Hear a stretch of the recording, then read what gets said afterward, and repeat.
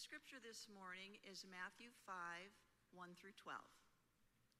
Now when Jesus saw the crowds, he went up on a mountainside and sat down. His disciples came to him, and he began to teach them. He said, excuse me, "Blessed are the poor in spirit, for theirs is the kingdom of heaven. Blessed are those who mourn, for they will be comforted. Blessed are the meek, for they will inherit the earth. Blessed are those who hunger and thirst for righteousness, for they will be filled. Blessed are the merciful, for they will be shown mercy. Blessed are the pure in heart, for they will see God. Blessed are the peacemakers, for they will be called children of God. Blessed are those who are persecuted because of righteousness, for theirs is the kingdom of heaven. Blessed are you when people insult you, persecute you, and falsely say all kinds of evil against you because of me. Rejoice and be glad, because great is your reward in heaven, for in the same way they persecuted the prophets who were before you." Gracious and loving God, we thank you for the wisdom shared in the Beatitudes, guiding us to seek humility, righteousness, mercy, and peace. Help us to be the salt of the earth and the light of the world, bringing flavor and illumination to the places and people around us. Empower us to live these teachings in our daily lives, and let our hearts be ever aligned with your love and grace. In Jesus' name, amen. Amen. You may be seated. Amen. Good morning, Faith Westwood. Today we are concluding our 3-week special stewardship series, and what an amazing Sunday this has been to experience so many witnesses of faith through testimonies and through the witness of the songs. Now, to those who are visiting with us on site or online, this is a great way to learn about what is happening here at Faith Westwood. This is an amazing church family, amen? And I would certainly invite you, if you are a first-time guest with us, to further explore how we are engaging in mission and ministry from this place. Now, you are invited to follow along as we dig into God's Word today. The page number for our Pew Bibles is listed on the screen. You are always welcome to bring your own personal Bible, or you can use a Bible app on your mobile devices.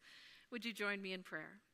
Almighty God, open our ears that we may hear your word, open our eyes that we may see your glory in our midst, and open our hearts that we might know your Spirit's presence with us in these moments. In the name of Jesus Christ, we pray. Amen. You get to decide the legacy that you leave. Now, we have already paused for All Saints' remembrance, and we are preparing our hearts and minds and spirits for the conclusion of this stewardship series. And I want to invite you to reflect on the kind of legacy that we want to leave. And I want to tell you about Ruth Colsden and her legacy. She was a member of the Stanton United Methodist Church in my very first appointment.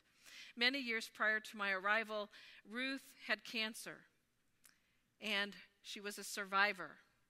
But the chemo and radiation had certainly taken a toll on her body. She previously had this beautiful dark brown hair, but after it fell out, it grew back it was white as snow. And then she lost her hearing. She lost her ability to speak and to eat. And even so, with all of these challenges, she was a role model to trust in God's blessings. Whenever I would ask her how she would say that she was blessed. Now, near the end of her life, dear sweet Ruth was losing her sight.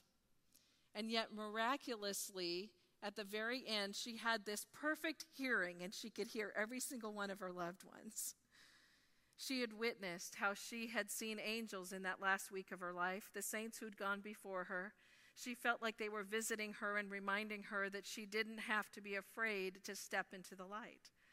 Ruth's legacy of faith, hope, and love had a huge impact on my life and my ministry. And after her passing, I purchased this communion set as a way to remember her and to honor her. You get to decide the legacy that you leave. I want you to continue pondering this as we conclude the Lord Prepare Me series, and remember how you and I are called to be a testimony and to celebrate the witness and gifts in our partnership covenant. As we reflect on the gospel passage, the Beatitudes or blessings, please claim that the word blessing is defined as God's favor or protection. Now, we tend to talk about blessings a lot. We talk about the blessings that God has given to us, our family and our friends, our happiness, our health, and even our homes. Yet oftentimes, blessing becomes a word that we use like fine or nice, right? As Jesus gave his inaugural Sermon on the Mount, he knew that God's people weren't really feeling much blessing in their lives. At every turn, God's people were on the outside looking in. They were excluded because they weren't religious enough for the spiritual leaders. They weren't Roman enough for the government. They weren't Greek enough for the exploding culture of philosophy and thought. And so Jesus speaks right into their minds and their hearts and their souls. Theologian N.T. Wright says, Jesus is beginning a new era for God's people and God's world. Jesus proposes then a new age, a new reign of God, where these teachings were an unexpected blessing to God's people. And Jesus opens up the possibilities for all people to be included and welcomed into the kingdom of heaven. Yet this was going to involve making them reflect on what they really want in this life, what the world has to offer on one hand, or what Jesus and the kingdom have to offer on the other hand. So Jesus says the poor in spirit belong to the kingdom of heaven. Think of the least of these in society and in our world, those outside the walls of this church or any church, the downtrodden, the homeless, and the hungry. Jesus says those who mourn will be comforted. Think of the people in your life that are grieving the losses that they've experienced due to job loss, divorce, health issues, addiction, and even death. Jesus says the meek will inherit the earth. Think of meek as gentle. This is a reversal of understanding here. Perhaps this is to remind those hearers that those who don't deserve much or even ask for much will receive even more. Jesus says those who hunger and thirst for righteousness will be filled. We're not talking about being filled with Halloween candy or Thanksgiving pie, are we? This is speaking of being filled with the Holy Spirit and the good things that encourage us all to be holy. Jesus says the merciful will be shown mercy. Jesus speaks of this elsewhere in the gospel. You have to extend mercy and grace and forgiveness to receive it. Jesus says the pure in heart will see God. Will those who are pure in heart please raise their hands? This is a hard one, isn't it? Who are the pure in heart? Is it the innocent children among us? We are called to strive to have clean hands and clean hearts in this life for the next. Jesus says the peacemakers will be called the children of God. Those who work for peace and justice around our world have a special place in the kingdom, most deserved. And Jesus says, blessed are those who are persecuted because of righteousness and belong to the kingdom. It may seem like doing the right thing in our world seems challenging. At times, doing the right thing may even cause distress in your life, but remember that the rewards are out of this world. And just when it doesn't seem like there could possibly be anything more that Jesus could say, he says that when people insult you, persecute you, and falsely say any kind of evil against you because of him, you can rejoice and be glad because your reward is not here on earth, it is in heaven. It is as if Jesus is saying, trust me on these folks. Those who've gone before you, like the prophets, experience this. Stay the course and believe in me and believe in God's kingdom. Now, generations of biblical scholars have argued whether these blessings are testifying to God's grace or whether these blessings are imperatives that demand obedient action.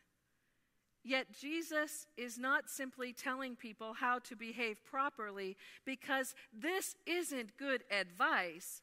This is good news. In fact, this is wonderful news that Jesus is announcing about God's kingdom and the reign of God in this world and in the next. Talk about a legacy. But we can imagine that there were those in the crowds who heard these words and they felt loved and included, maybe even for the first time in their lives. We can also imagine that there were those who struggled to connect with these words. Perhaps they were so beaten down by the world that they just couldn't hear these words of blessing as Jesus intended. So what about us? Can we hear these words of blessing this weekend and truly claim them in our own lives? Can we hear the good news about God's kingdom? We have to admit that in our world, most people think that wonderful news still comes in the form of success or wealth and long life. Yet we have to remember that Jesus offered this wonderful news to the humble and the poor, for the mourners and the peacemakers. So what would it look like in our day for us to claim God's kingdom? After all, each week we do pray the Lord's Prayer for God's will to be done on earth as it is in heaven. Honestly, to experience these blessings of Jesus today means being aligned with the purposes of God. And God wants all people to experience the earthly blessings that point to the heavenly ones. The kingdom of God then is a present reality, initiated by God's grace through Jesus Christ. Yet this kingdom is also a future reality, because when we all get to heaven, we will experience the fullness of God's kingdom. While we have breath, our task is to live into the promises of the kingdom. And these blessings of Jesus are a summons to live our lives in the present as if we are already experiencing the kingdom in God's promised future. Again, you get to decide the legacy that you leave. Honestly, we can choose to ignore the blessings of Jesus Christ in our lives, or we can claim what God has done, what God is doing, and what God will do in the future. William Law once said, "If you have not chosen the kingdom of God first, it won't make any difference what you have chosen instead." Now, just a couple weeks ago, Bishop David Wilson was preaching to the clergy of the Great Plains, and he reminded us that as United Methodists, Jesus Christ is central to our faith and will continue to be central to our faith. And it is Jesus Christ that will get us to our future. So today, we choose Jesus. And tomorrow, we choose Jesus. And the next day, and the next day, and the next day, we choose Jesus. And in the name of Jesus Christ, we must invite the Lord to prepare us to be a testimony. We claim the legacy of those who've gone before us, allowing their testimony of words and actions to bring us to this specific place for such a time as this. Remember the pastors, church leaders, and member partners who had vision enough to build this particular location, to establish a building, to add on and to remodel so that we can be living out our faith right now. And at this location, faithful people have been actively making disciples of Jesus Christ since 1963, baptizing, confirming, reaffirming the faith, marrying, remembering the sacraments, celebrating the Christian year, and always giving thanks for those who came before us. I read that it is up to us to live up to the legacy that was left for us, that is worthy of our children and of future generations. What testimony will you share to leave a legacy that is worthy of our children and future generations? How will you bring others to the saving knowledge of Jesus Christ? How will you live into that present reality of the kingdom, pointing others to the future reality of this kingdom and of the gift of eternal life? You get to decide the legacy that you leave. We've already discussed how this church is counting on us to be bold as we share our prayers, presence, how we are called to have a little fun and to step out of our comfort zones through our service. Today we are reminded that the living testimony of our faith comes through the blessing of our witness and gifts. Yes, our partnership covenant invites you and I to vow to share our witness, the ways in which God, Christ, and the Spirit have moved within our minds, hearts, and spirits. But we also vow to share our gifts. Now, for some, that means tithing, giving 10% of one's income. For some, that means you may be giving for the first time. You're beginning to grow into being a faithful giver. And for some, that means giving beyond 10% to church and charity. I want you to lean into the ways that God is calling you to participate in Faith Westwood with all that you are and with all that you have. As we seek to be the church that Jesus Christ has called us to be, may we pray, Lord, prepare me to be a testimony. Amen.